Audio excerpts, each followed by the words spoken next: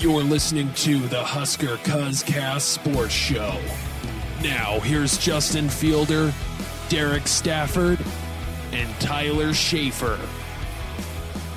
Hello, and welcome to the Husker Cuzcast Sports Show. Justin here, along with the cousins, Derek and Tyler.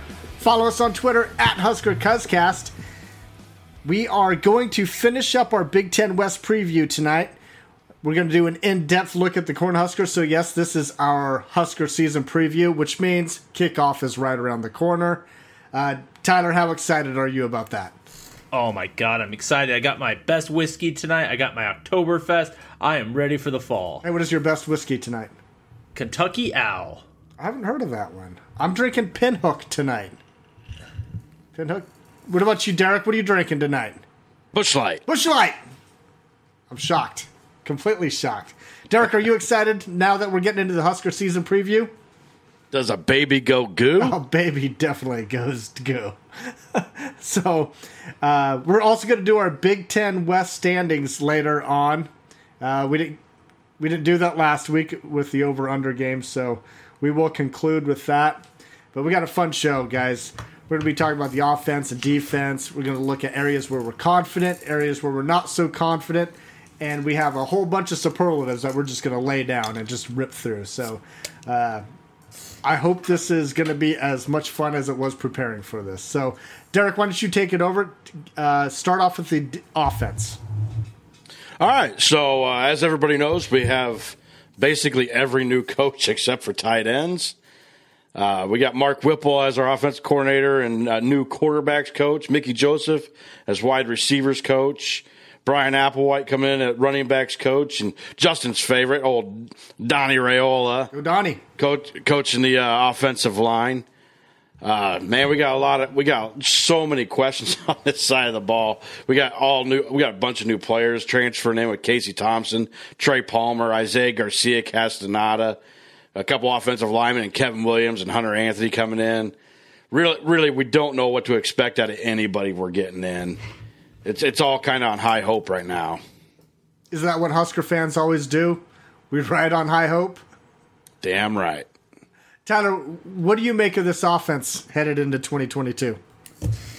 Well, I think Derek said it. I mean, it's a lot of question mark, guys. I think the biggest question mark to me on offense is the marriage of the Mark Whipple offense and the Scott Frost offense. You know, what does our offense look like week one? How many passes are we throwing? What are we going to see in the option game? You know, we've seen a quarterback run be our offense the last 2 years. What takes its place? Lots of question marks as far as what we'll actually see on the first Saturday of the season. Are you nervous for what we may see? Or are you kind of confident that we're going to roll out a good product? I'm confident. I mean, now production may be different. I think scheme-wise, I think they got this figured out. I have been a supporter of Scott Frost as far as offensive schemes. While he does get a little bit, maybe one-dimensional in his play calling, he's not doing that this year. I think scheme-wise, he's done a great job of scheming up some good offense. I think him and Whipple, by all accounts, have been working well together. I think that Frost had a lot to say about bringing Whipple in. He knew what he was getting. He knew what he wanted there. I do think that marriage is going to work out well. All right, we'll touch on some of these dynamics on the offense a little bit later, but let's get into defense. Tyler. Cool. Yeah, so not near as much turnover on defense this year. Eric Shenander's back for the fifth season. The biggest change on defense is a new defensive line coach with Mike Dawson moving over from just outside backer to coaching the whole defensive line unit. I guess the next biggest change is possibly a change formally from 3-4 to 4-3. I say that with my high-pitched voice because a little bit to be determined there. But Eric Shenander has been the definition of getting better as every year. He went from year one, 88th in total scoring defense to 67th to 65th. To last year, 36. Now, he is going to be doing it this year without some key components from last year. We lose Cam Taylor-Britt, JoJo Doteman, Deontay Williams, Ben Stilley, and Damian Daniels. We do bring in a couple big-time transfers in Tommy Hill, Stephen Wynn, and O'Shawn Mathis. But when you look at this defense, it's completely led by our inside backer group of Luke Reimers and Nick Henrik. They both finished top 10 in tackles in the Big Ten. And we're going to see a dynamic pass rush with Garrett Nelson, Caleb Tanner, and O'Shawn Mathis. A lot of things to be really excited about on this defense. Derek, are you excited for this defense? Absolutely I am. But I have to say, Tyler, for not having much turnover, that sounds like a lot of turnover to me. Coaching staff Not turnover. coaching staff, but okay. I guess I misunderstood what you were saying. I thought you were talking about players as well, I guess. But it sounds like there's a lot of new players in there. A lot of experienced players, though, for the most part. And you're right. Anybody who doesn't love the duo of Garrett Nelson and O'Shawn Mathis, if that duo doesn't excite you, I don't know what will. Then you add Caleb Tanner into the mix, Luke Reimer and Nick Henrik, great linebackers there, and we've got the best depth that we've had ever, probably maybe not ever, but at least in the Scott Frost era. At linebacker, we're finally starting to see some depth there. So there's a lot to be excited about on this defense. Yeah, and then on defense, sorry, Justin, but even before the Scott Frost regime, until you go back to 2013, Nebraska has been dominated by offense. You had that second 2016 with Mark Banker, where we had a really good defense along with a pretty good offense, and then last year. But it's been an offensive year every single year. Guys, this is the first year I think that we actually are a truly dependent defensive-led team. That might be my first hot take of the night. But so I think you mean that the defense is going to have to carry the offense this year? Is that what you're saying? I think this will be the first year that our defense is going to be definitively better than our offense. Now, our offense is going to be bad. It's not going to be 2009 Nebraska bad. When you had the Zach Lee Express and that Zach of offense. But I think we're going to see our defense definitively better than our offense. Interesting. Derek, what do you think about that? Man, I hope you're right, Tyler. Here's my take on this. I don't know if they'll be better, except for in key areas. Like turnovers, I think will be better. And I think that's going to be a huge factor. Sacks, I think we're going to be much better, and that's why I think we'll be better with turnovers because of the pressure we're going to create on quarterbacks. But stopping the run, I don't know if we're going to be as good at stopping the run. I'm not so sure that there's not going to be bigger plays on us than there were last year. And scoring, I'm hoping to be at least the same or better. Well, the track record is every year we get a little bit better. So, I mean, what? Yeah, but this is probably the most. This is probably the most we've had to replace on defense too. Yeah. All right, let me give a quick rundown on special teams here. As we all know, special teams has been a disaster under Scott Frost. Last year, it was terrible, ranked towards the bottom, like 129th in FBS football and special teams production. Connor Culp, that kicker who was so great for us in 2020, an all Big Ten caliber kicker. He struggled 6 for 12 at field goals, and he was 1 and 5 from 30 to the 50-yard line, which is insane. Which is even more insane. He was like 2 for 3 from 50 plus, so whatever that was. But that's been a disaster. What did we do this year? Well, Scott Frost did one great thing. He finally got a special teams coordinator, a dedicated guy that actually knows special teams. Tyler, you never thought it was needed, but here we have it. And then they went out and they got a kicker, Timmy Bleekrode out of Furman, who's a solid kicker. And then they got the Montana Punter of the Year, Brian Buscini. They didn't stop there at those positions. They went out and got a couple of transfers that can help in the return game in Tommy Hill out of Arizona State and Trey Palmer out of LSU. We all know what Trey Palmer did at LSU. I mean, he's has some returns for touchdowns, so solid there. Tommy Hill, he's showing his promise. So things are going up. And if you listen to Bill Bush talk about special teams, it's obvious that he knows what he's talking about. The level of detail and the amount of preparation that he goes into all of the drills. He's talking today, about, practicing in with wet footballs, kicking in wet grass, even returning punts where the sun is and in the lights. I mean, this guy's doing his homework. And I don't know if we've ever had that from a special teams, I quote, coach at Nebraska under the Scott Frost era. So it is damn sure looking promising. We've always said on this show is like, if we can just get to average, we're going to win some games. We're going to be good. But I tell you what, I firmly believe that this special teams, what they're putting together it's going to be really good. We're not going to see any more of these walk-ons and guys on special teams where you see on kickoffs or kickoff returns, some number will make a play. And you're like, who the hell is that guy? I think we're going to know all of the players because they're going to have starters. They're going to have guys that are the two deep, whole bunch of guys that you have heard of. You're not going to need a roster to find these guys. And I don't know what's taken so long to have this mentality about putting your best players on special teams. But it sounds like we're going to do it, and I think the sky's the limit there. Tyler? Well, I mean, you hit a lot of that. One of the key components you missed was Anthony Grant. He's obviously going to be playing some running back from us. Sounds like he is going to be a huge part of the kick return game.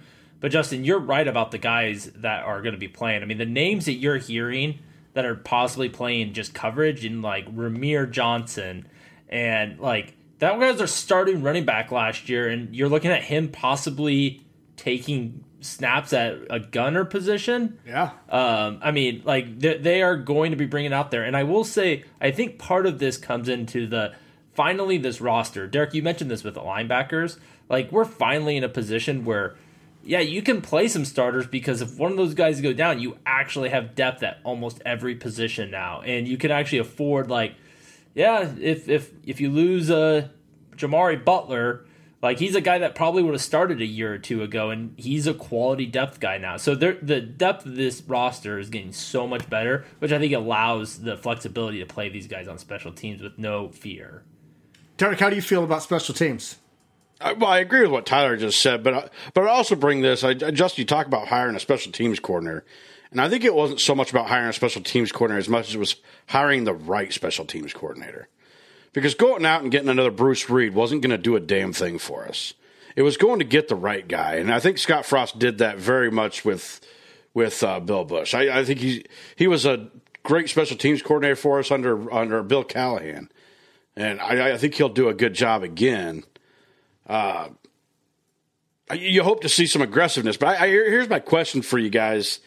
What was more important, going out and getting better returners or actually finding a blocking scheme to get returners places to run?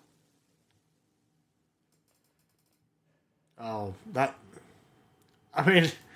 they're equal. You can't do one without the other. I mean, you have to have the blockers and scheme to have a return, but you need a guy that can do that. But I think the scheme is much more important. You're going to have to find a scheme where you can get some holes for these athletes to make it through. I mean, we've had guys that should have been able to make some returns that, I mean, never had any holes. Like, they were hit as soon as they catch a ball half the time. I mean, I don't know. I mean, not to knock Oliver Martin, but he was supposedly our best return man last year in the punts. And, I mean, it wasn't a matter of him being the best. He was the most consistent at knowing he wasn't going to fumble the damn ball. Yeah. Yes. Well, I think we got to a point last year of special teams after the Cam Taylor-Britt fiasco that Frost was like, just don't fuck up. Just don't mess up right now. Like, we don't need a big play. Just don't turn it over. Just don't turn it over. Because Oliver Martin wasn't healthy. I mean, like, by all accounts, the guy wasn't healthy most last year. He didn't play hardly any more at wide receiver. He was a fair catcher. Like, that's what he went back down there to do. But, that's he's not an anomaly. I think he's got the bad rap. All through the Scott Frost era, it was bad returns. Or not good returns. Let's face it, we haven't had good returns since 2014 when we had DPE out back there, and it was Bo Pelini coaching them. Yeah. Because he wasn't near the returner under Riley as he was Bo Pelini. Yeah. But I don't know. I mean, all that's in the past, but looking forward, I really like where our special teams where they're headed, and I think that's going to be huge for the success of this team. So let's talk about, building off of that, let's talk about other areas where we're most confident here. Derek, give us one of yours. Well, I already kind of touched on it, but it's linebackers, guys. Like I think this is. First off, I think that we have maybe one of the best linebacking duos in the Big Ten, and Nick Henrich and Luke Reimer. I think those two guys are as solid as could be. And man, I was looking up some stats for Luke Reimer. I want people to understand how good this guy was last year, playing while he was hurt. Not only did he have the 109 tackles that we all know of, he also caused 3 fumbles. He had 6 pass breakups, 3 quarterback hurries, 6 tackles for loss, a sack, and an interception. Like, this guy was doing everything as a linebacker. Yeah. And Henrich wasn't a slouch either. I mean, the guy had 99 tackles, 3 quarterback hurries. He didn't do as good as for tackles for loss and sacks, but I really believe this is probably the best we've seen at our linebacker position in a long time. And then you get past them, and you're talking about getting Tiva Mauga Clements. I can never say his name quite right. Garrett Snodgrass and Ernest Hausman coming in. Like, I'm excited to see these guys play. Clements had, to me, a great spring. We talked about him after the spring game, how impressed we all were with what he was doing. Yeah. And so I'm excited to see what he can do in games. And I think Garrett Snodgrass and Ernest Hausman are going to come in, and I mean, it's going to be so crazy to see what we can do with fresh linebackers throughout a whole season. Well, and Barrett Ruud, he has even gone on record in one of his pressers saying that he wants to rotate a little bit more. He didn't get to do as much of it as he wanted last year because guys were still a year away. But if we can get some fresh legs in there, especially late in the year when the schedule gets really tough, that's going to go a long way for those guys. Take some pressure off. Well, I guess what you're really hoping for is you can rotate so much more during the season, so when you get late in the year and you're playing in Wisconsin, then maybe you don't have to rotate so much. But it's nice to know that you can still. Yeah. Tyler, what do you have on linebackers here? Well, I love that take, Derek, about rotation and not having to late in the year, because I agree with the Reimers Henrich. I mean, to put it in a little bit more perspective, not only did I mention earlier they both led our top 10 in Big Ten in tackles, last year was Luke Reimer's really first full year playing. He played 6 games in 2020 and missed some time from injuries. Henrich was an outside backer the year before and barely took any snaps.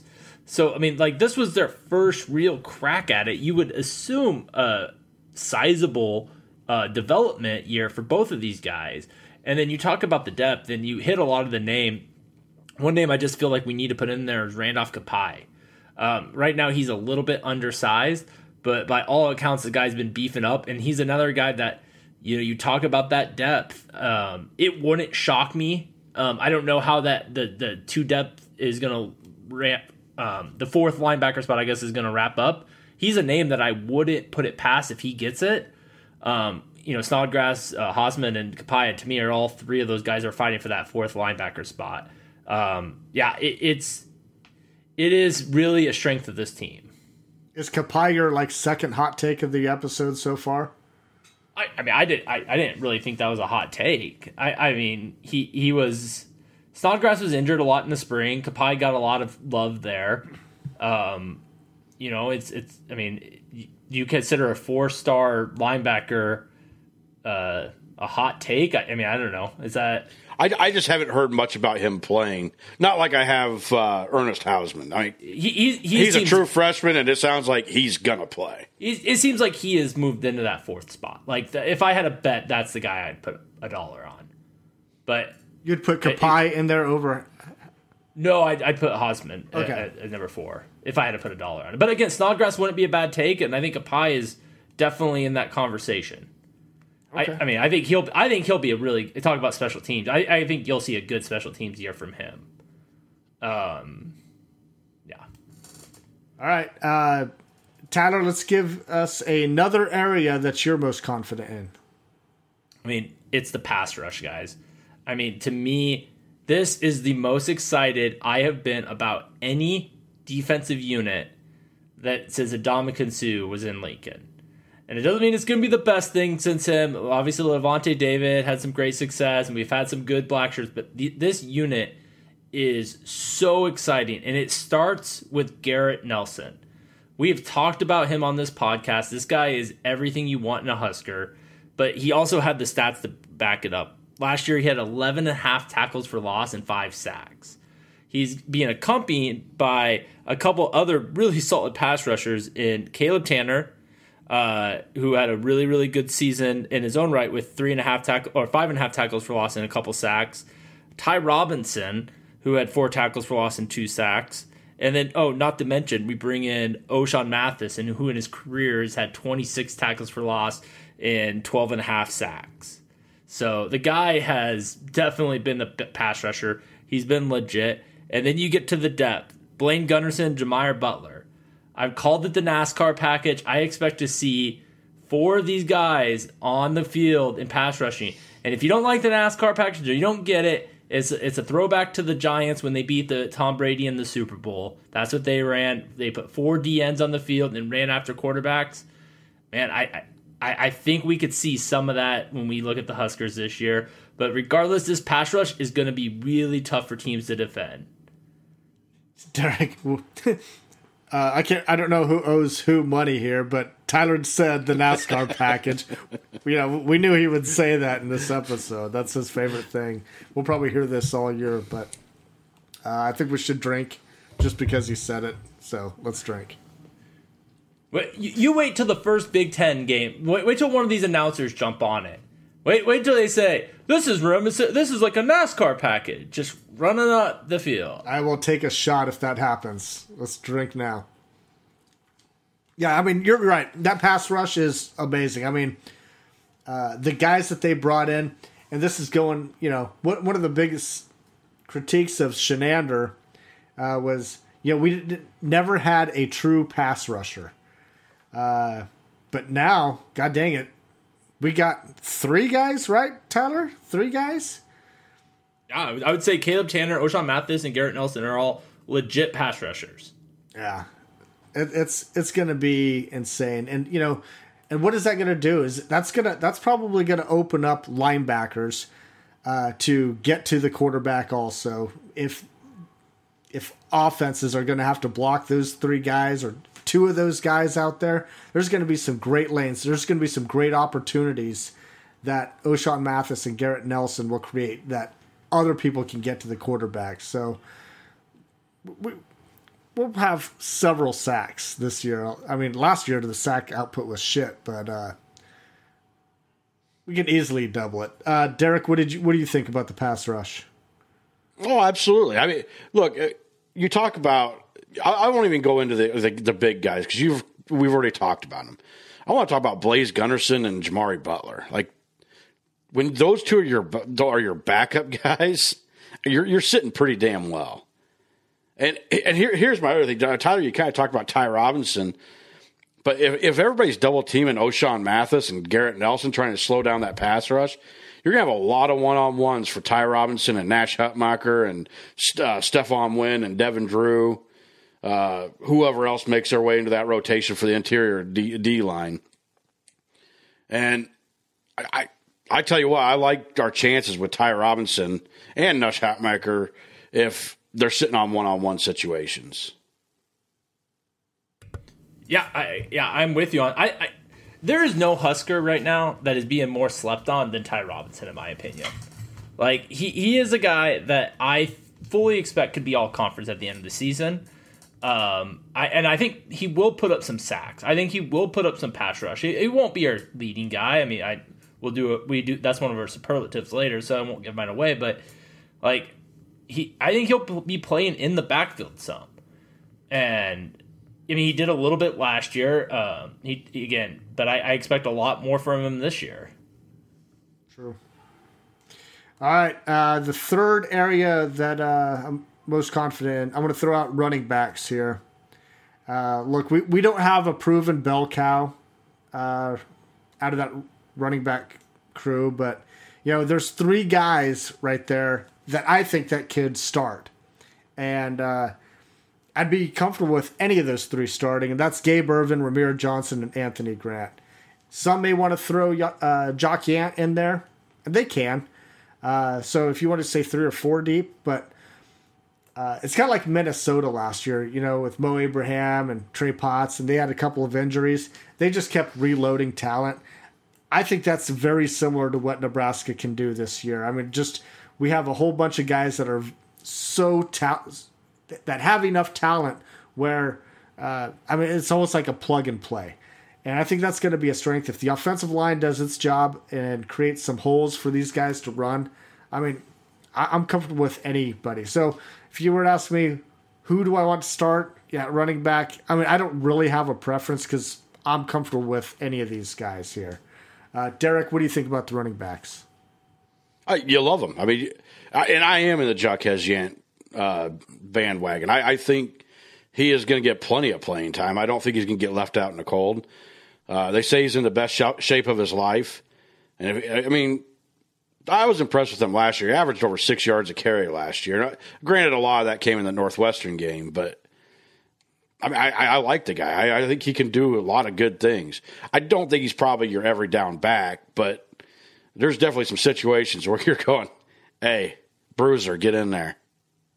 Yeah. Tyler? Well, and I think Yant's quick. I think he's underrated speed-wise. I remember looking at him at a pregame workout last year when he wasn't in the best shape of his life. And I know right now everyone's in the best shape of their lives and everyone's the best they've ever been. But, I get that. That's kind of the way it is right now. But what I will say is, you see the pictures of practice. He looks better than last year as far as lean. And he's still huge. And, Justin, you named a lot of running backs. One name you left off with A.J. Allen. And what his role is, or is there a role for him, is to be determined. But there's a lot of pub coming out of him at fall camp. He was a 4-star running back. There's no reason why he can't break it. But, you talk about running backs, and I'm going to talk out of both sides of my mouth.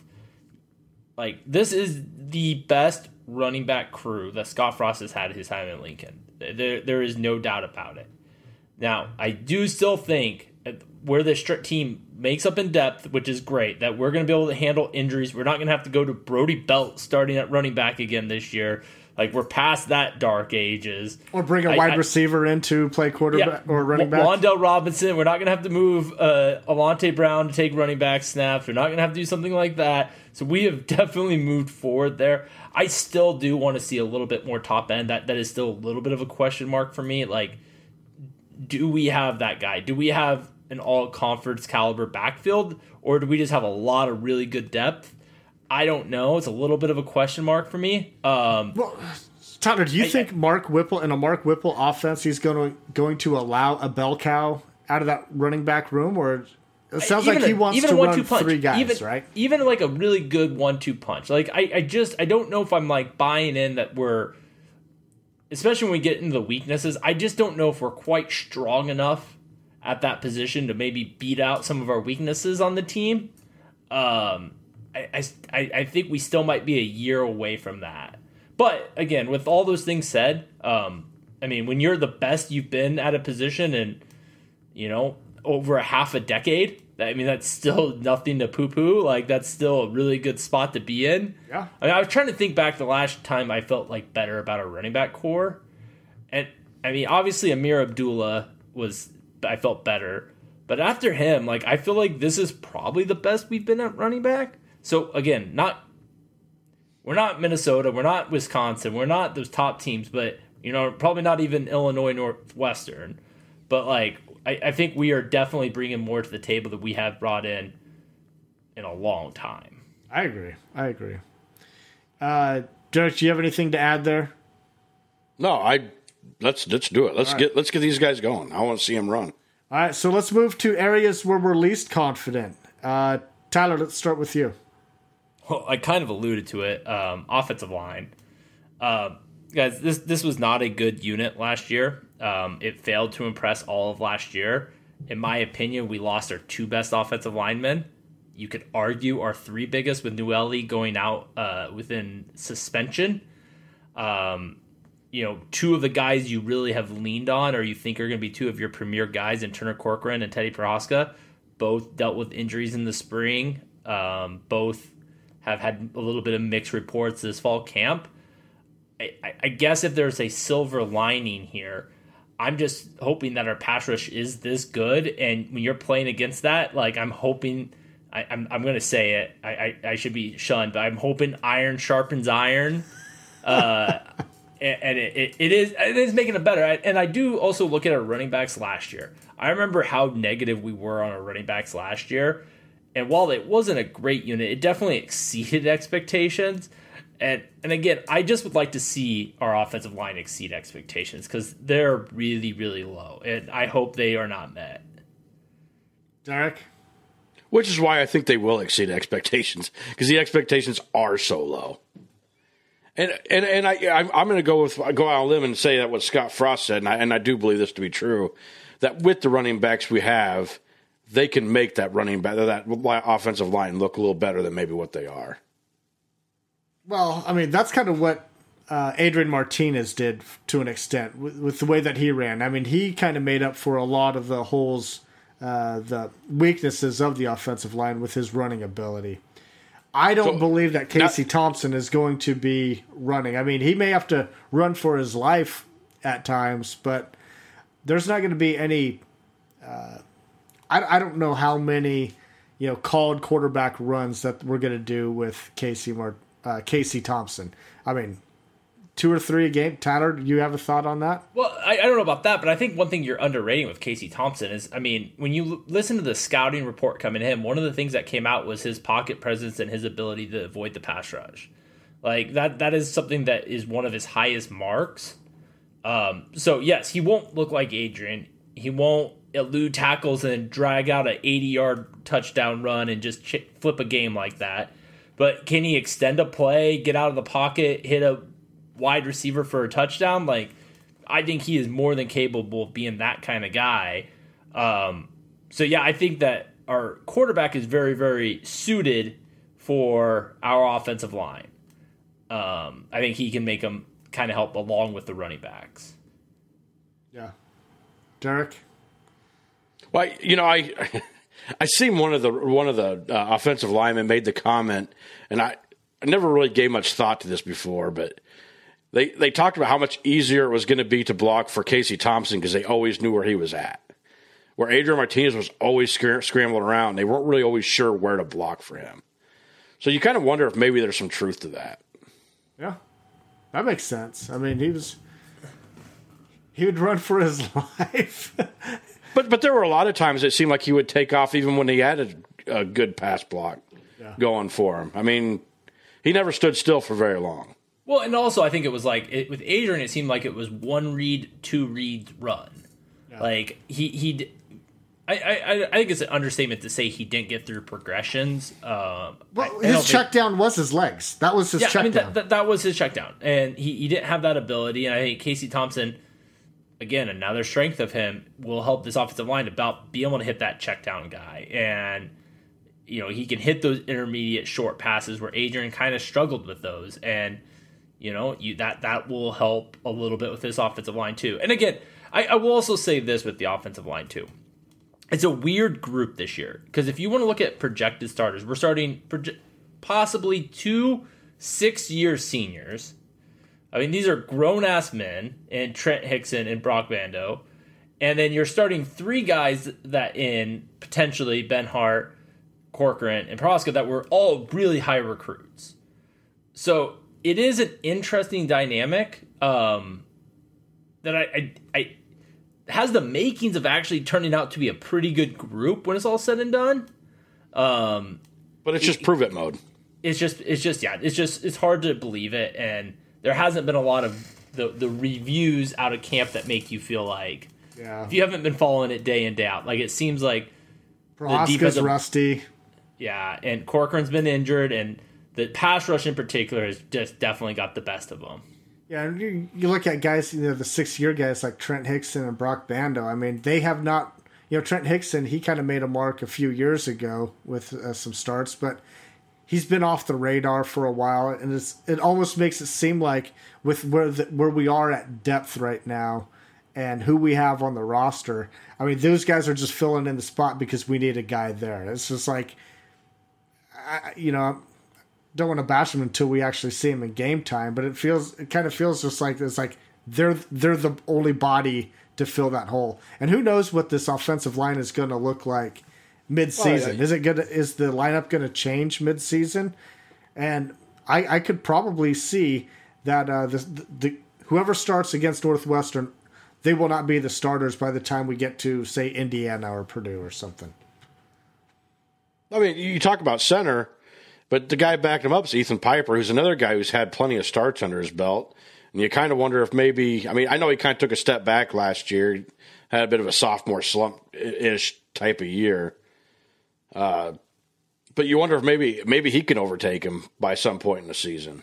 Well, it's tough. He has potential. He has potential to be a good blocker. It's tough shoes to fill anyway, because you're taking over for a guy that played center that was drafted in the second round of the NFL draft. I mean, it's big shoes to fill right there. So right now, my only thing for center is let's see some good snaps. Gotta see some good snaps, and let's not have Cam Jurgens 2.0 in his first 2 years. Well, he's Cam Jurgens. He could block his ass off, and he had a motor. I mean, he was going to block somebody and knock him down. He did, but you were about guaranteed a turnover every game too. Yeah, I mean, shoot. How we all thought at one time it was like it would be best to move him to guard, but yeah, we were dead wrong on that one. Yeah, god dang, you mean we don't know any talent? Well, I will say this is hopefully this is another area wrong. Just you barely hit on this with depth. That's another thing about this offensive line. When you look at this roster, a lot of positions you're like, man, I feel good if an injury happens. I mean, when I look at the guys, there's about 3 linemen that I'm like, okay, I could see it. Ethan Piper's one of them. Kevin Williams is another. Brant Banks is another name. But it gets to a point, it's like, man, if you get a couple injuries on this offensive line, it could. I mean, you're leaving Hunter Anthony out of there too, though. I mean, I just don't kind of get the about impression that. the coaches are leaving Hunter Anthony out of the conversation too, though. So, I mean, I think that's fair by Tyler, because we haven't heard much about Hunter Anthony. According to 24/7, they have him backing up one of the tackle spots. Well, they have to put in a guy for the backup. I mean, yeah, but I mean, what I'm saying though is, I mean, he started like 9 games last year for Oklahoma State.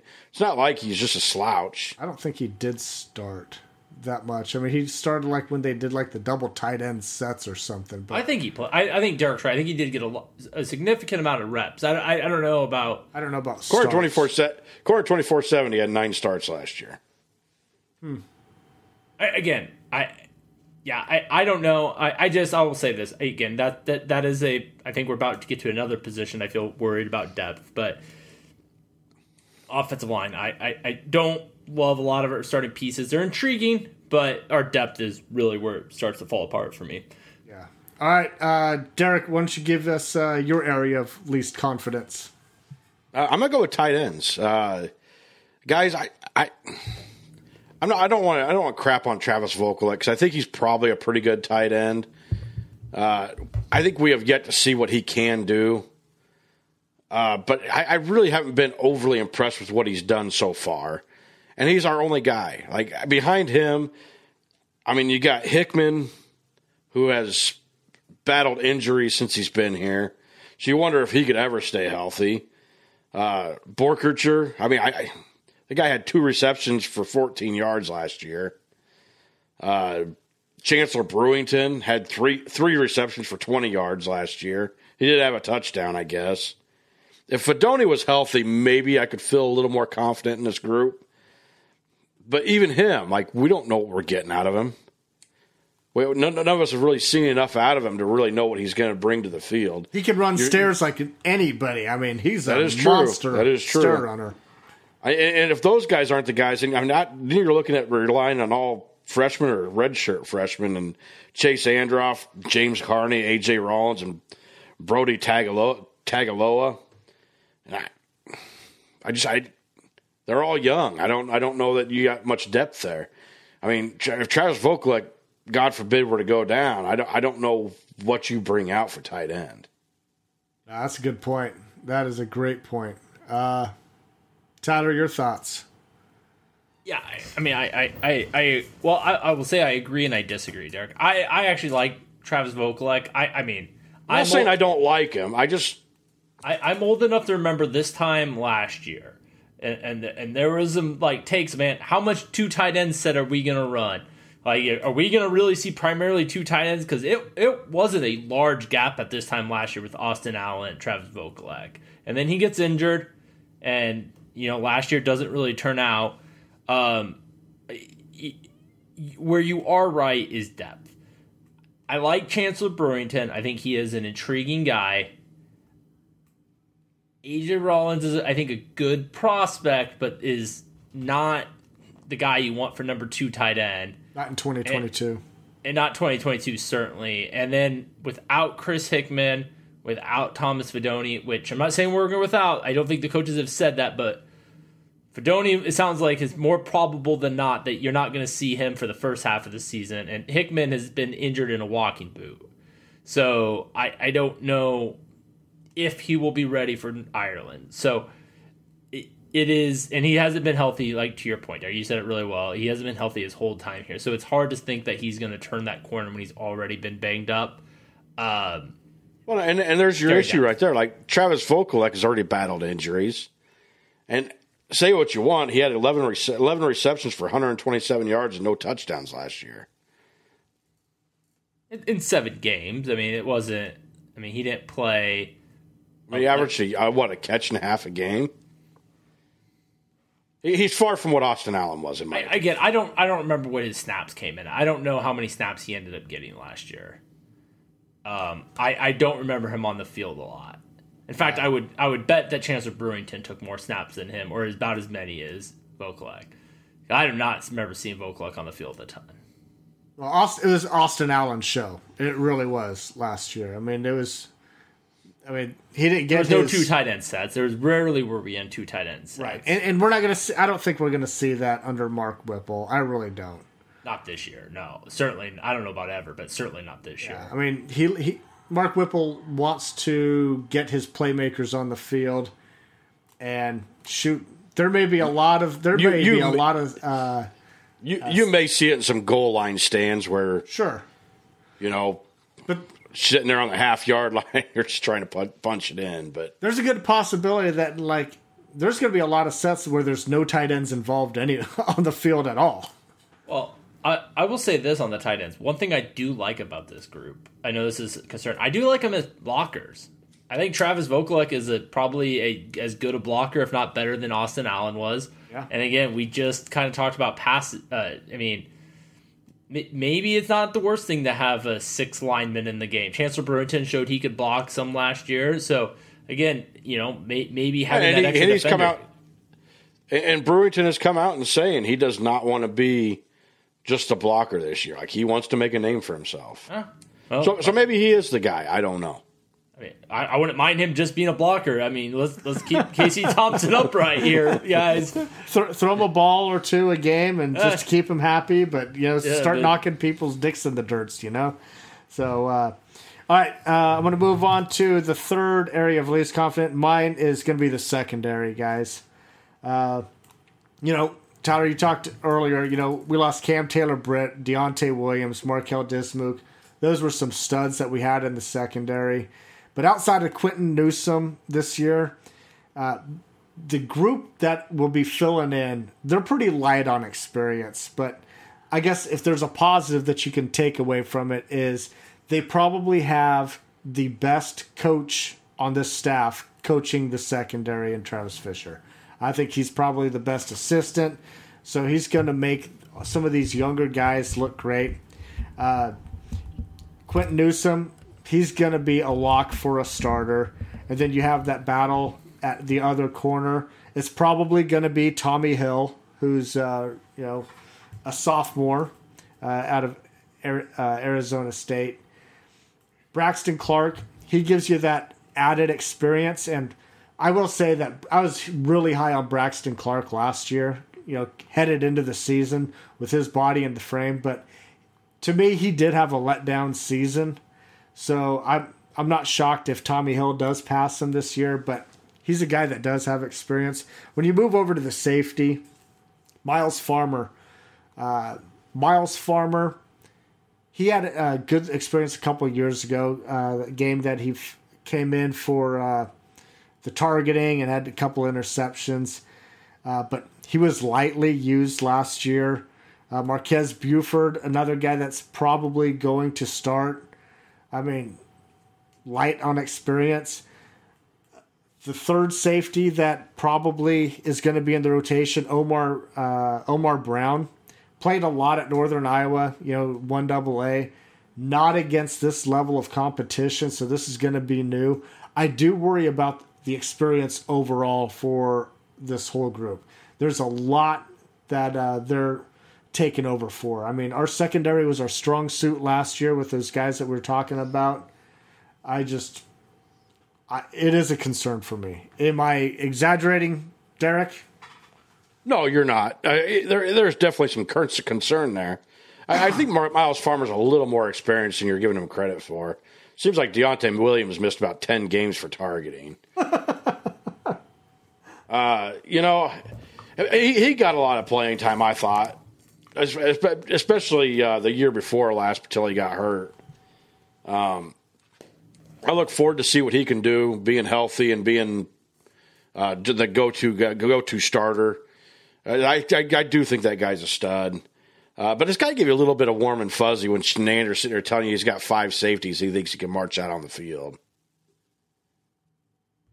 I mean, is that kind of like when, wide receiver coaches say they have 8 or 9 guys? No. It's not like that at all because Schneider's not the type of guy that comes out and says that stuff.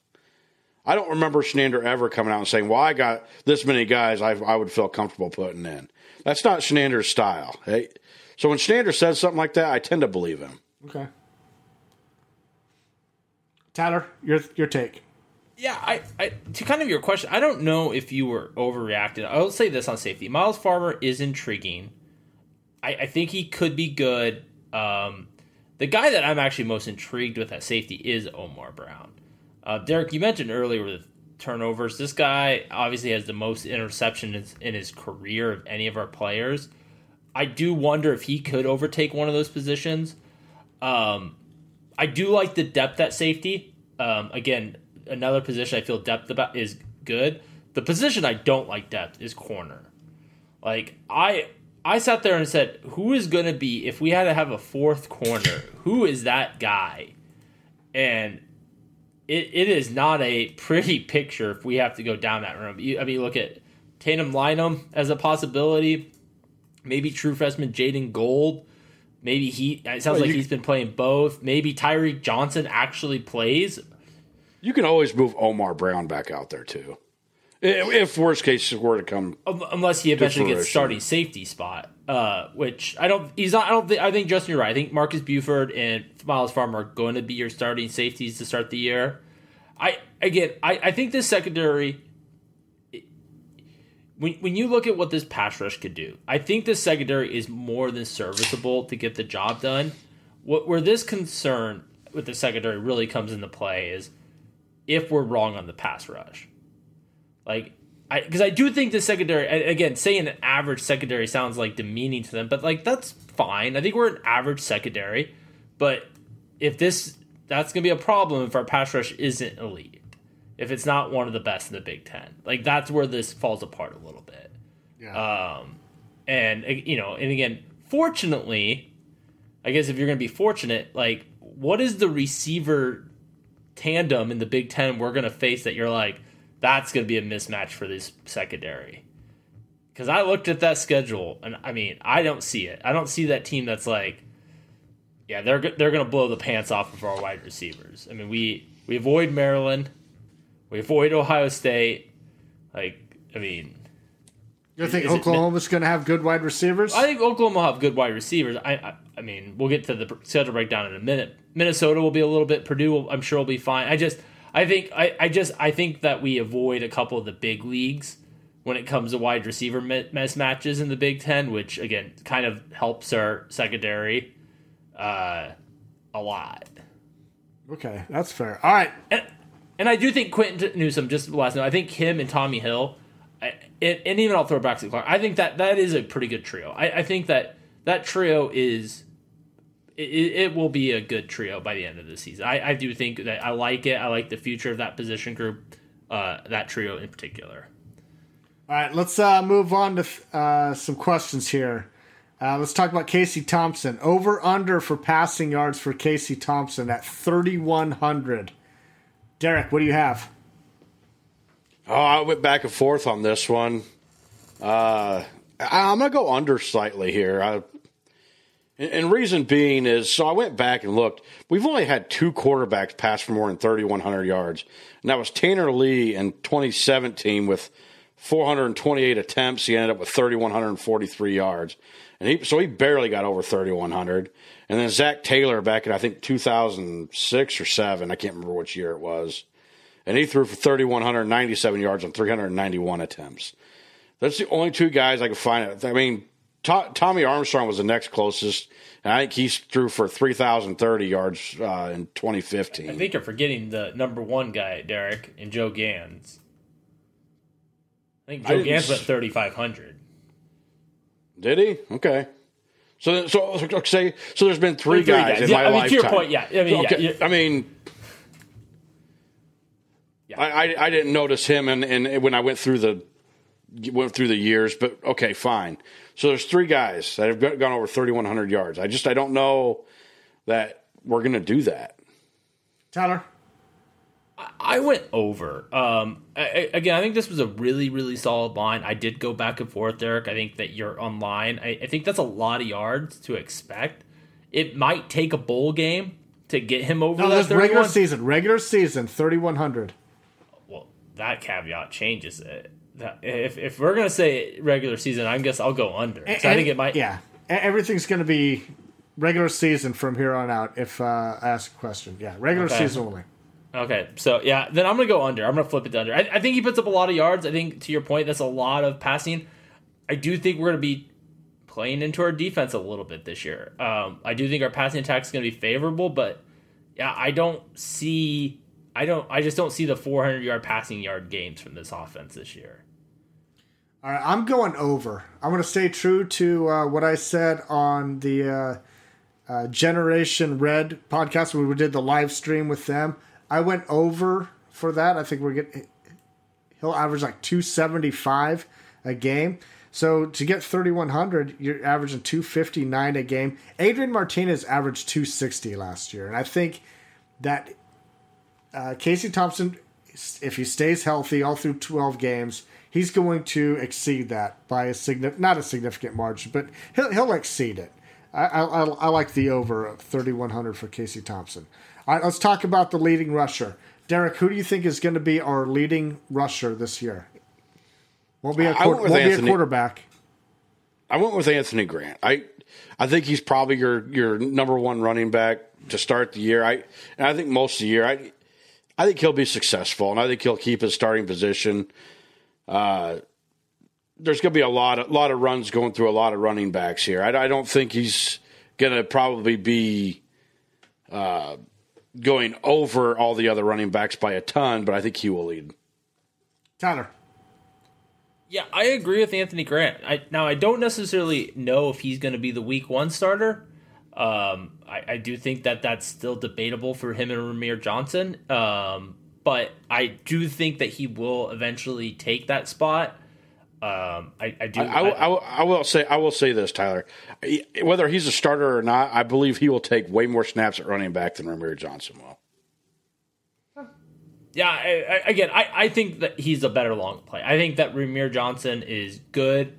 I think that Anthony Grant has the potential to be really good.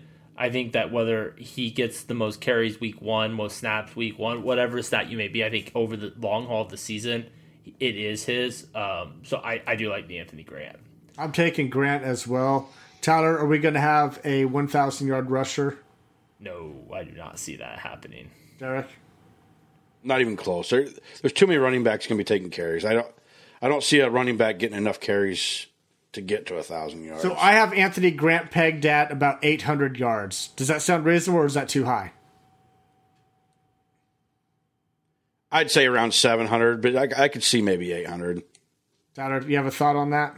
Yeah, I'm kind of in line with you guys. I think I have 2 running backs hitting over that 500-yard mark this season, and I think, but yeah, I was kind of in line with Derek around that 700 mark. Okay. Let's talk about the leading wide receiver. Who's that going to be, Tyler? I like Trey Palmer. Trey Palmer? When I look at this wide receiver depth chart, like, he is the number 1 guy. I think 2 through 5 is really close. I think 6 and 7 are close. Ramir Johnson, I don't know. He might be in that conversation too, but like Trey Palmer's number 1. I think he is going to be that guy. He knows Mickey Joseph. He knows what he expects. I have the most faith in him of any wide receiver. I think he is that guy. Derek? I went with Marcus Washington. Good pick. He's come on very strong in this fall camp. He already has some chemistry with Casey Thompson. He's in his career been much more of a down field threat than what Trey Palmer's done in his career. I like Marcus Washington. I know that Trey Palmer's going to make some plays. I think he'll have a lot of yards, but I think Marcus Washington will just edge him out a little bit. Yeah, both are great picks. I went back and forth between those two, but I settled on Trey Palmer there. Now, true or false, Nebraska will have a wide receiver with over 800 yards, Tyler. I went true. I think Trey Palmer gets there. Okay. Derek? I'll say true. I think you might have 2 of them. 2 wide receivers over 800 yards. So to put that into perspective, okay, Samori Toure had 898 yards receiving last year. A lot of bodies. You think we get 2 over 800? I think it's possible. Okay. I just don't know. Everybody keeps talking about the 6 guys, but we hear it every year, and I have yet to see us have 6 guys that we could throw the ball to. Yeah. And I think once you get past those top two receivers, I think the numbers will drop off considerably. Yeah, you see like a 2009, or was it 2018 when both JD and Stanley both did? I have false. I don't know if we have a single guy that is going to separate himself that much to get over 800 yards. I think there's just a whole bunch of above average guys or average to above average guys. I don't know if we have a guy that has can separate themselves yet. Most sacks. Derek.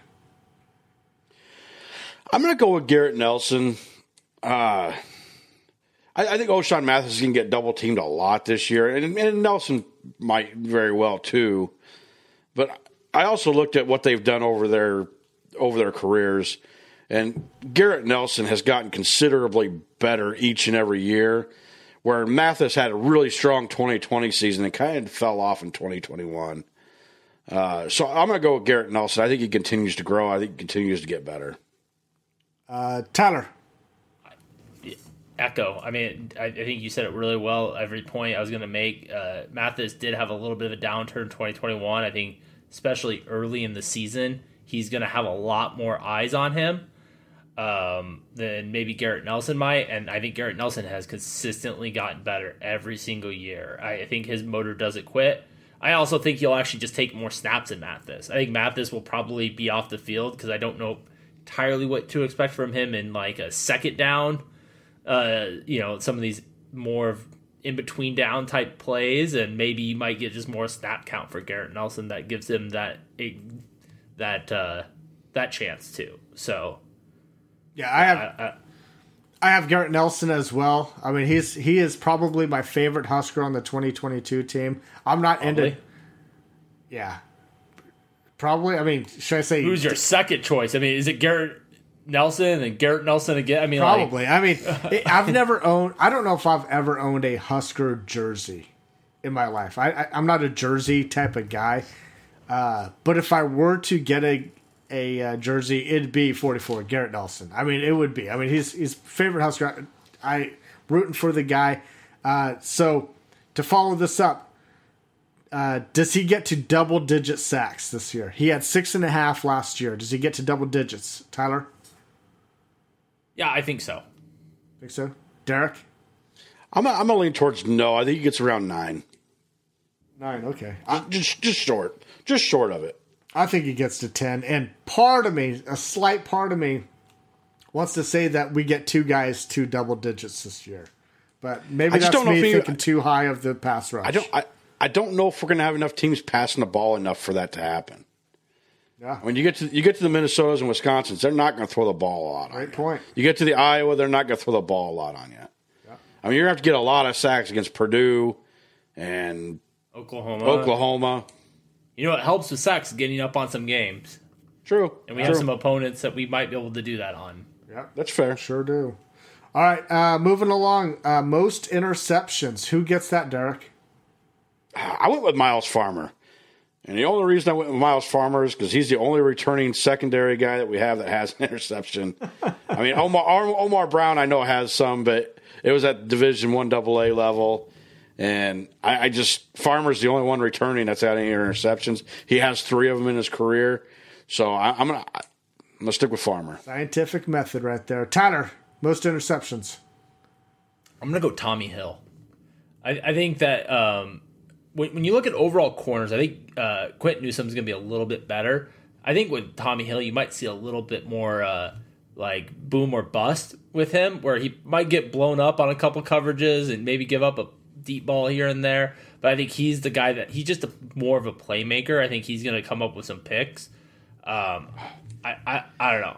I've been high on this Tommy Hill bandwagon since day one. I'll say this. I believe that Quentin Newsom will have more interceptions than Tommy Hill. And the reason being is I think Quentin Newsom will get picked on a little bit more. Ooh, interesting. Wow, really? I think Quentin Newsom is going to be a better corner than Tommy Hill. I think he will be too, but I think people are going to look at his film from last year and think they can get away with more. So I think earlier in the season he can come up with a few more interceptions. Well, at least he has film to pick apart. I mean, Tommy Hill doesn't have much film. Fair. So most interceptions for me, I'm going with Miles Farmer. I mean, give me the safety. You know, he's demonstrated. I'm going to use the scientific method that Derek did. He's proven himself that he's a ball hawk, and with more playing time, I just think it's just going to be, you know, he's going to hawk that ball a little bit more. Side note, I almost went with Luke Reimer for that stat. Did you really? I thought about it. That would be interesting. I don't even know. Has a linebacker ever led a team in interceptions? I don't know, but it'd be cool. Only on bad defenses that happens, I think. We don't want that. Most tackles. Tyler. Luke Reimer. I mean, this is where he gets it. I mean, he led the team in tackles last year. There's no reason to believe, shy of injury, he won't do it again. I don't have anything else to say on that. Derek? I'll say Luke Reimer as well. I will say I don't know if he tops the 109 that he had last year, just due to the fact that we're going to rotate and he's not going to get quite as much playing time. That's fair. Yeah, I'm going to go a little bit different route here. I'm going to go with Nick Henrik. Luke Reimer, he's played a year and a half. He's gotten better exponentially each year, but Nick Henrik, last year was his first full year, and I think he's going to take off this year. I mean, that dude, he's been impressive to me thus far, like with spring camp and what year out in spring. Both of those guys are going to be solid, and I know that they're going to be racing to see who gets the most tackles. And Nick Henrik, he's pretty damn competitive, so I think he's going to get there. Newcomer of the year, Tyler. There's a lot of names you could pick for this. I mean, so we should specify what newcomer of the year means. Tyler, say it. Well, so this is the first year in Nebraska. This is going to be your first year in Lincoln. And this is important if you're a historian of the Husker Cuzcast. Because I think in the past, we've seen Justin go out and name like red shirt freshmen that have been on the roster, and he's gone rogue. Red shirt juniors who are expected to start this year. Yeah, I will pick a guy that just never played before or is limited action. Yeah. Yeah, so Justin will do this. So this is their first year, and again, there's still a lot of names. I think you guys are going to go a different direction than I am on this, so I feel comfortable saying this, but O'Shawn Mathis, and you're like, man, different direction. That seems like an obvious choice. Well, I think we're going to hear a couple other names maybe coming out here, but I like our pass rush. I mean, this won't be the last time you hear me say this on the podcast tonight, but this pass rush, guys, is going to be the most exciting thing that Nebraska's seen in a long, long time. And Oshon Mathis, I think, is a big part of that. So, Tyler, say it. Just say NASCAR. I'm thirsty. Say it. You have to wait for that. Talk to me dirty, Tyler. Say NASCAR. No NASCAR for you. I'll drink that. Dale Earnhardt.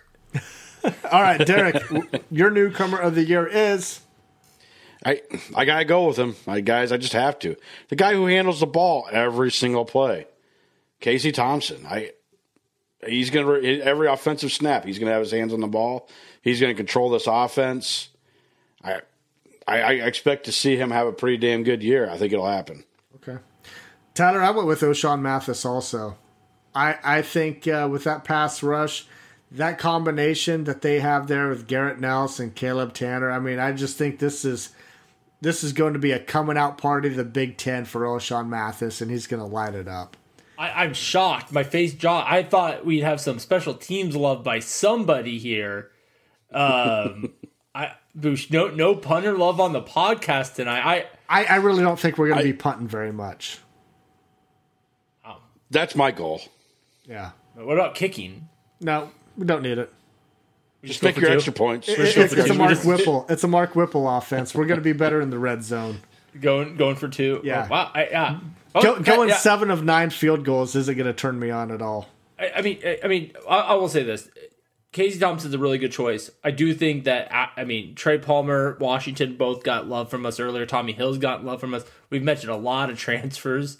I don't know if we've glowed enough about what we've got in the special teams and how big of additions I think we've added there. So, I thought for sure one of you two were going to do that. But, okay. All right, offensive MVP, Derek is... Got to go with him again. I'm going to stick with Casey Thompson. Okay. He's going to touch the ball every time. We need him to go. We need him. We need his leadership. We need his throwing ability. He needs to take control of this offense and go with it. Tyler. Yeah, I got Casey Thompson too. I mean, there's two reasons. I mean, one, he's a quarterback. Just by nature, I think that quarterbacks have the best chance to. And then two, under a Mark Whipple offense, and Scott Frost offense, whoever's offense you want to say, quarterback is key. I don't think we have the running back. I don't think we have the wide receiver to be that guy that just tears the team apart. So it to me is Casey Thompson. Okay. I also want to talk a little bit about the injury that he had last year, and where the doctors are saying if they'd known the extent of his injuries, they'd just shut him down. They shut down Drew Brees one year because he tore one ligament in his hand. And Casey Thompson finished out the year with 2 torn ligaments in his hand. And he finished out the year. And now that he's healthy, I expect to see what we saw at the beginning of the year for Texas. Yeah, you went under on passing yards. Well, because I think we're still going to run the ball a lot.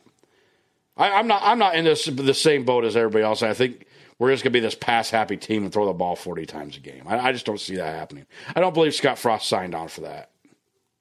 All right, my offensive MVP is Ramir Johnson. I think he's going to account for 12-plus touchdowns on this offense, whether it's running back or catching the ball.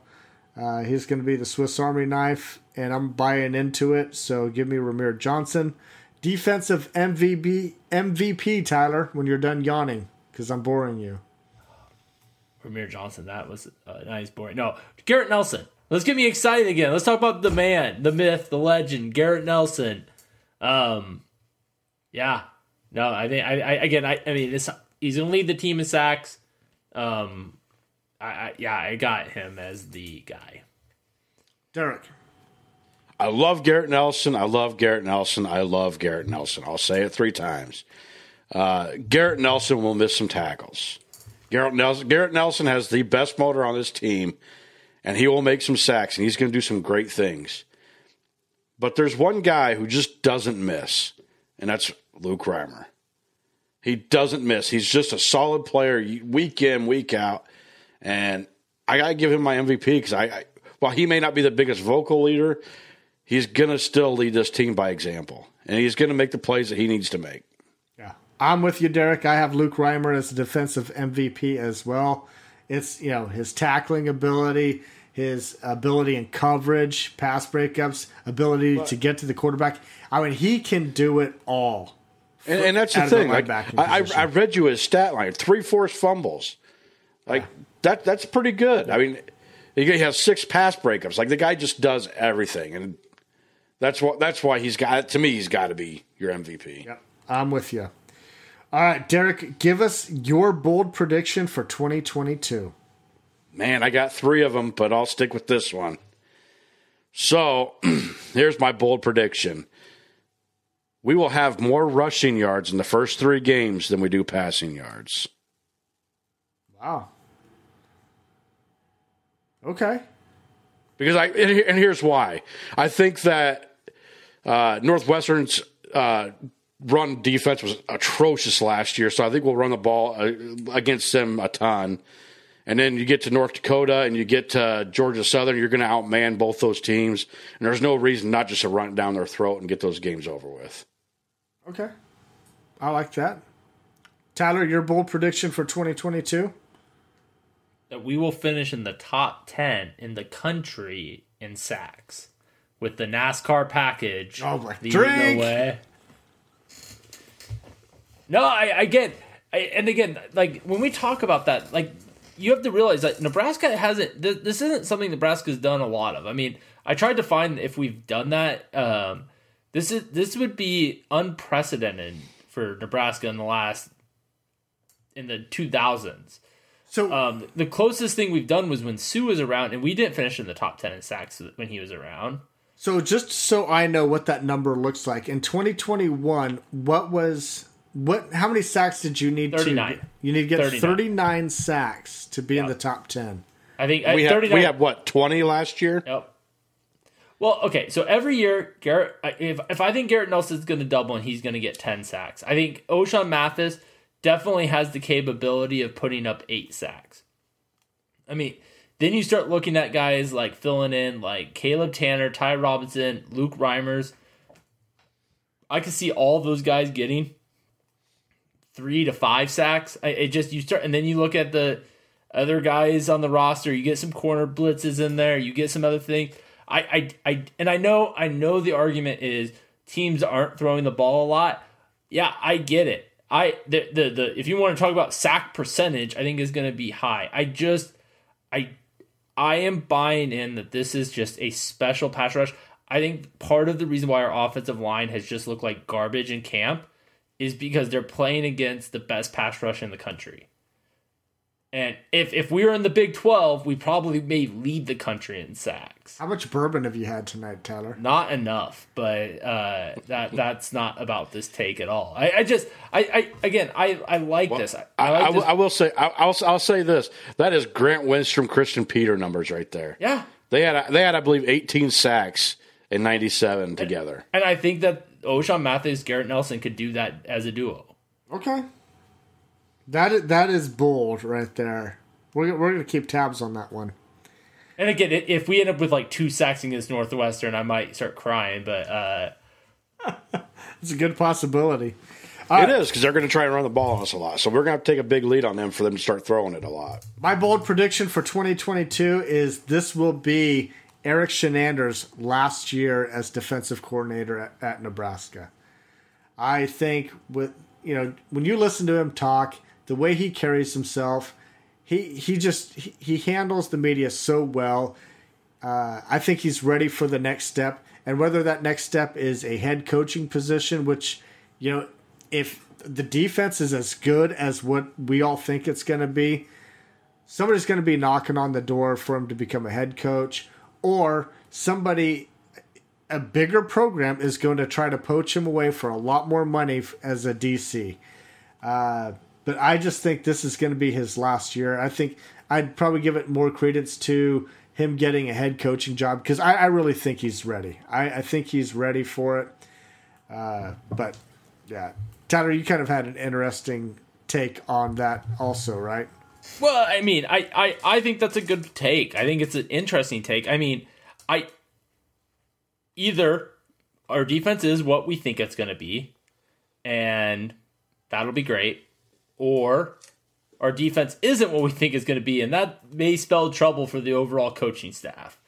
So I just, I just think that, yeah, I think that's a good take, that this really does shake up the B maybe. And I think there was speculation last year that he might. I think there was, with all the improvements we had seen, I thought there was some good speculation last year that maybe he might try to go to a smaller school. Then again, I don't think he's going to get a Power 5 head coaching job. I don't think he's going to make that kind of jump. But yeah, I again, when you're top 10 in the country in sacks, like, people are going to be talking. Damn right. All right, Derek, your biggest trap game of 2022 is? Oh, I don't know. I went back and forth on this one too. Originally, I was saying North Dakota with all the travel and everything, but I'm going to stick with Rutgers. I think you're coming off a game from Indiana. You're going on the road. It's a Friday night game, short week, and you got at Purdue the following week. So I'm going to say Rutgers is probably my trap game. Good one. Tyler. I had Indiana. I think that Oklahoma game is such a key game. It's going to be, by all accounts, probably a top 10 matchup. I think either you win and you risk an emotional letdown, or you lose and you do worry a little bit about getting up for that Indiana game, where I do think Indiana's going to be a little bit better than a lot of people expect. I think that's my biggest trap game. The only reason I'll disagree with you on that is there's a bye week in between, and you got 2 weeks to go over that game. I know, but you got to do it. If you beat Oklahoma, again, I just think that's going to be a very emotional game. I mean, there's going to be a lot of. I think it's going to be an emotional game, and again, I think a lot of it has to do with my respect for Indy. Again, I say respect like I think they're going to make a bowl or something, but I think Indiana is going to be better than the 3-9 garbage that a lot of people think they're going to be. Well, Derek, you're going to hate my trap game because I went for the following bye week, and I went with Illinois. And the only reason, well, several reasons. I think up to that point, there's a good chance that Nebraska's going to have a pretty strong record headed into that bye week. They got Minnesota the following week, and Illinois, they're coming off their bye week as well. But with Minnesota coming up, I mean, I think there could be the chance where, Nebraska, they don't perceive Illinois to be as good this year, because I don't know what their record will be at that point. I don't know if it'll be good. I know Illinois has beat the shit out of Nebraska the last 2 years. Yeah, I wouldn't say beat the shit, but they have beat us the last 2 years. That's why I don't think so. That's why I don't think so either. I think they will be focused for that game because they don't want to lose a third year in a row. I just think looking forward to Minnesota on the road it's a good possibility. Let's be fair here. This team is not going to be good enough to be looking forward to anybody. Like, you need to be focused on every team. Well, I agree with that. I do agree with that. I do think the point is interesting, though, that there is – we're about to get into predictions here. And I'm not saying this is going to happen. But there is a good chance that Nebraska will be favored in 6 of the first 7 games. You could argue 5 out of the 7, but right now I bet Vegas would have us 5 out of 7, if not 6 out of the 7 first. So, I mean, if Vegas is right, you're going to have a really good record ahead of you. And you're right, Illinois, and not disrespecting Illinois, but if you're looking at the last 5 games of Illinois, Minnesota, Wisconsin, Michigan, and Iowa, like, Illinois is the one team that doesn't belong in that conversation. You talk about being favored by Vegas. There's a possibility they could be favored against Oklahoma.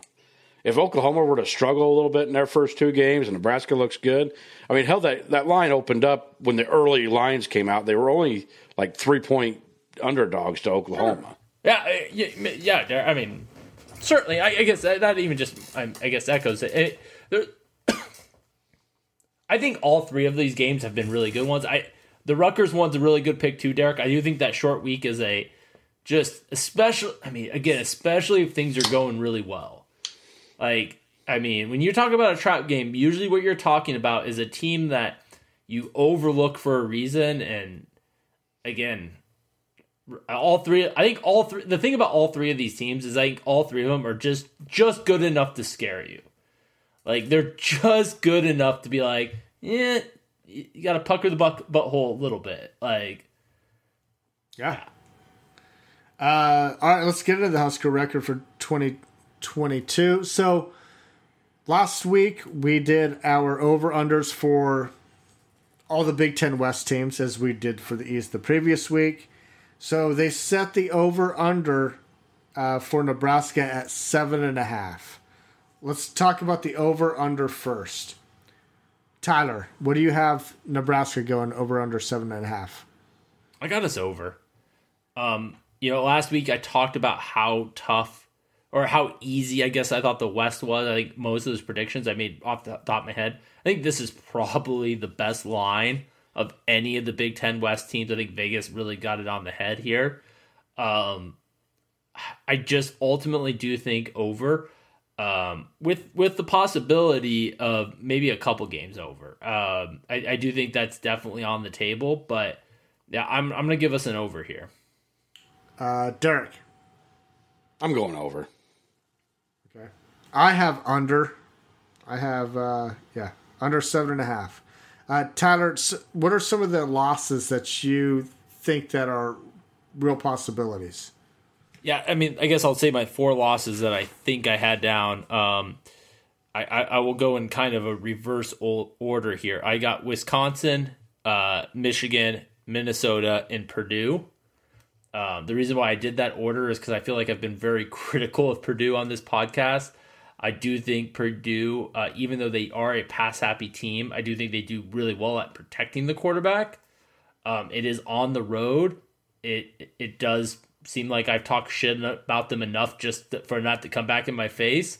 So I do think that's like the one loss at the end of the season you look back on and you're like, that's one you wish you had back. So those are my 4 losses. So 8-4. Derek, what about your losses and record? I have us at 9-3. I have us losing probably to Oklahoma. I think that's still a tough game. They still out talent us by a pretty good margin. And then I have us losing to Michigan because I just, again, they're more talented than us. They have a little bit too much for us. And Wisconsin, I'm not going to pick us to beat Wisconsin until we prove we can do it. Okay. So I originally had us going 6-6 this year, but when I was doing all of this on our schedule here, marking up wins, losses, I actually had us going 7-5, which surprised me. With the losses to Oklahoma, but I also have us losing the Final Four from Minnesota, Michigan, Wisconsin, and Iowa. 7-5 is still a pretty decent year considering where Nebraska's been. So yeah, I mean 6 or 7 wins. That's where I would take. I think getting to 8 is going to be tough. We're going to have to see a lot of things go right with this team. We talked about areas where we're least confident. There's so many areas. I mean, between a coaching staff that has to gel, all the new faces that we have on offense, the new system, an offensive line, tight end depth, and even on the back end of the secondary, there's just so many question marks. There's so many things that have to go right to get to that 8 or 9 win level. And Scott Frost has not proved that he can exceed expectations by any means. So give me the under. Derek? Here's where I'm going to say I disagree with you, is the fact that you think we can start strong. And if we're sitting at 7-1, I just don't see us not gelling at that point. Like, the coaches have figured it out. The tight ends have figured it out. Like, we have shit figured out by that point. And I just don't see us going 0 for 4 in those last 4 games. I think if we're rolling that good that we're 7-1. So man, there's got to be some. all we're talking about is Wisconsin, right? And then the 2 games. Which team that outside of Oklahoma do we beat that is like makes you think that we're like, It's called momentum, Justin. Like you tend to build momentum with more wins. Yeah. And at 7 wins, you've got some pretty good momentum going for you. Okay. I agree. And I guess where I'm at, Justin, is like, sometimes as a fan, you sit there and say, gosh, the media, the experts, they don't know what they're talking about. They're wrong. They hate on my team. Well, I took a different approach. I listened to people that I think that are smarter than me. As you guys know, I'm a big fan of the Pick 6 preview. They have us finishing second in the West. Adam McClintock, way smarter than all of us combined. 8 wins. You see these people come out in these publications. Like, I listened to the Eyes on Big podcast last week, and they had a really great statement. Like, I feel like Nebraska's walked up to a roulette table and has seen black 20 times in a row. Like, it's going to turn red. And if it doesn't, then we all know how it's going to turn out. I don't want to say that it's just been bad luck, because obviously we have made some of that bad luck, but I think we've done so much to address it. Like, I think that this is not us doing the same thing and expecting different results. We are trying to improve. And I think when you look at this team and the schedule, like, again, we could trip up against Rutgers. Like, we could definitely have a game we drop there. We could drop up a game against Northwestern. Like, that could happen. Frost has never lost a team in his time in Nebraska. I think that he keeps them going even if there is a slip up there. And there just isn't enough margin between these teams that we play. Like, again, there's not a team, with maybe the exception of Michigan, that I think we'll lose to by more than double digits. I think we'll be in games, and I think we could pull off a couple games where last year and the previous years we couldn't.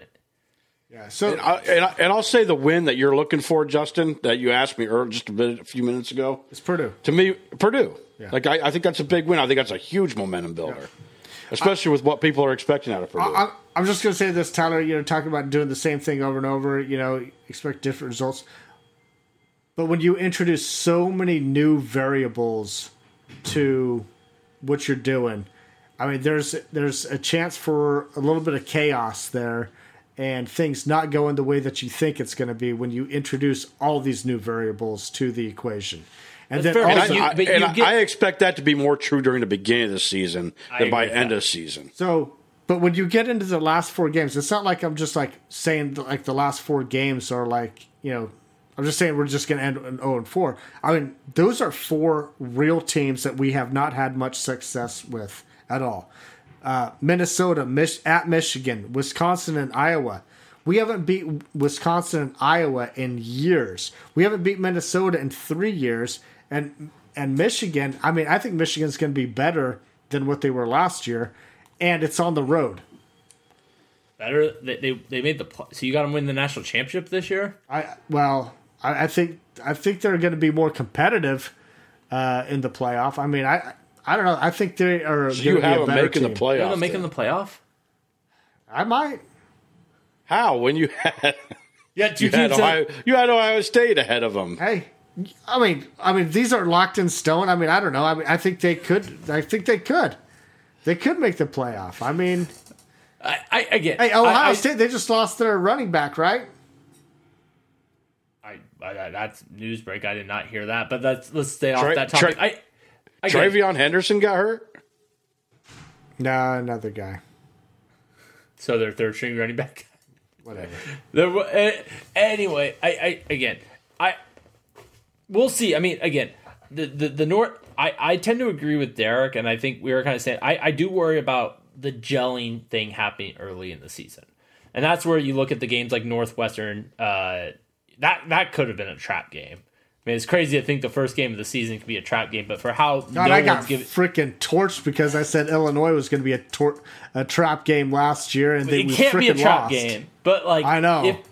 To be fair, I don't think either one of your guys can be trap games, because to me a trap game is between 2 games, not between a bye week and a game. But whatever. Anyway, I think we're going to see not just maybe the passing game, but even the running game. Derek, your bold prediction is a great, interesting one because I don't see that. I'm worried about the running game to start the season and gelling, and yeah, I mean there's a lot of new parts. You're right, Justin, but I think the defense isn't new. All right, final thing. We got to rush through this, guys. The Big Ten West standings. What do you have, Derek? I have Wisconsin winning it. I have Nebraska number 2. I have Iowa number 3. I have Minnesota number 4. Purdue 5. Illinois 6. And Northwestern last. Tyler?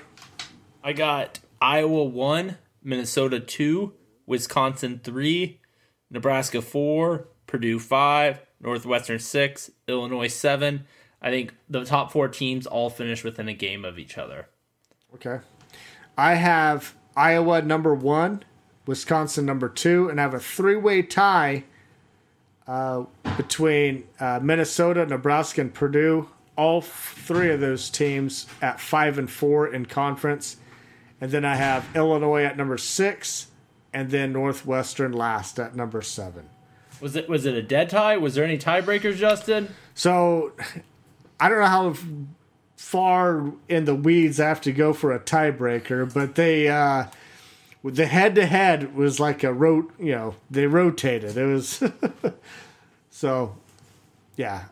For the purpose of this, 5-4, they're all tied up, which is good for Nebraska. We've never finished that high before. You couldn't take a stand and just say, "Hey, I like Nebraska. I'm going to put them third." So if I was going to do that, you wouldn't have liked where I had them because they would have been. Let's move out of here. Let's get out.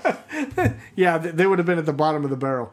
Okay, all right, let's get out of here. We went long. Everybody, if you're listening this late, thanks for listening.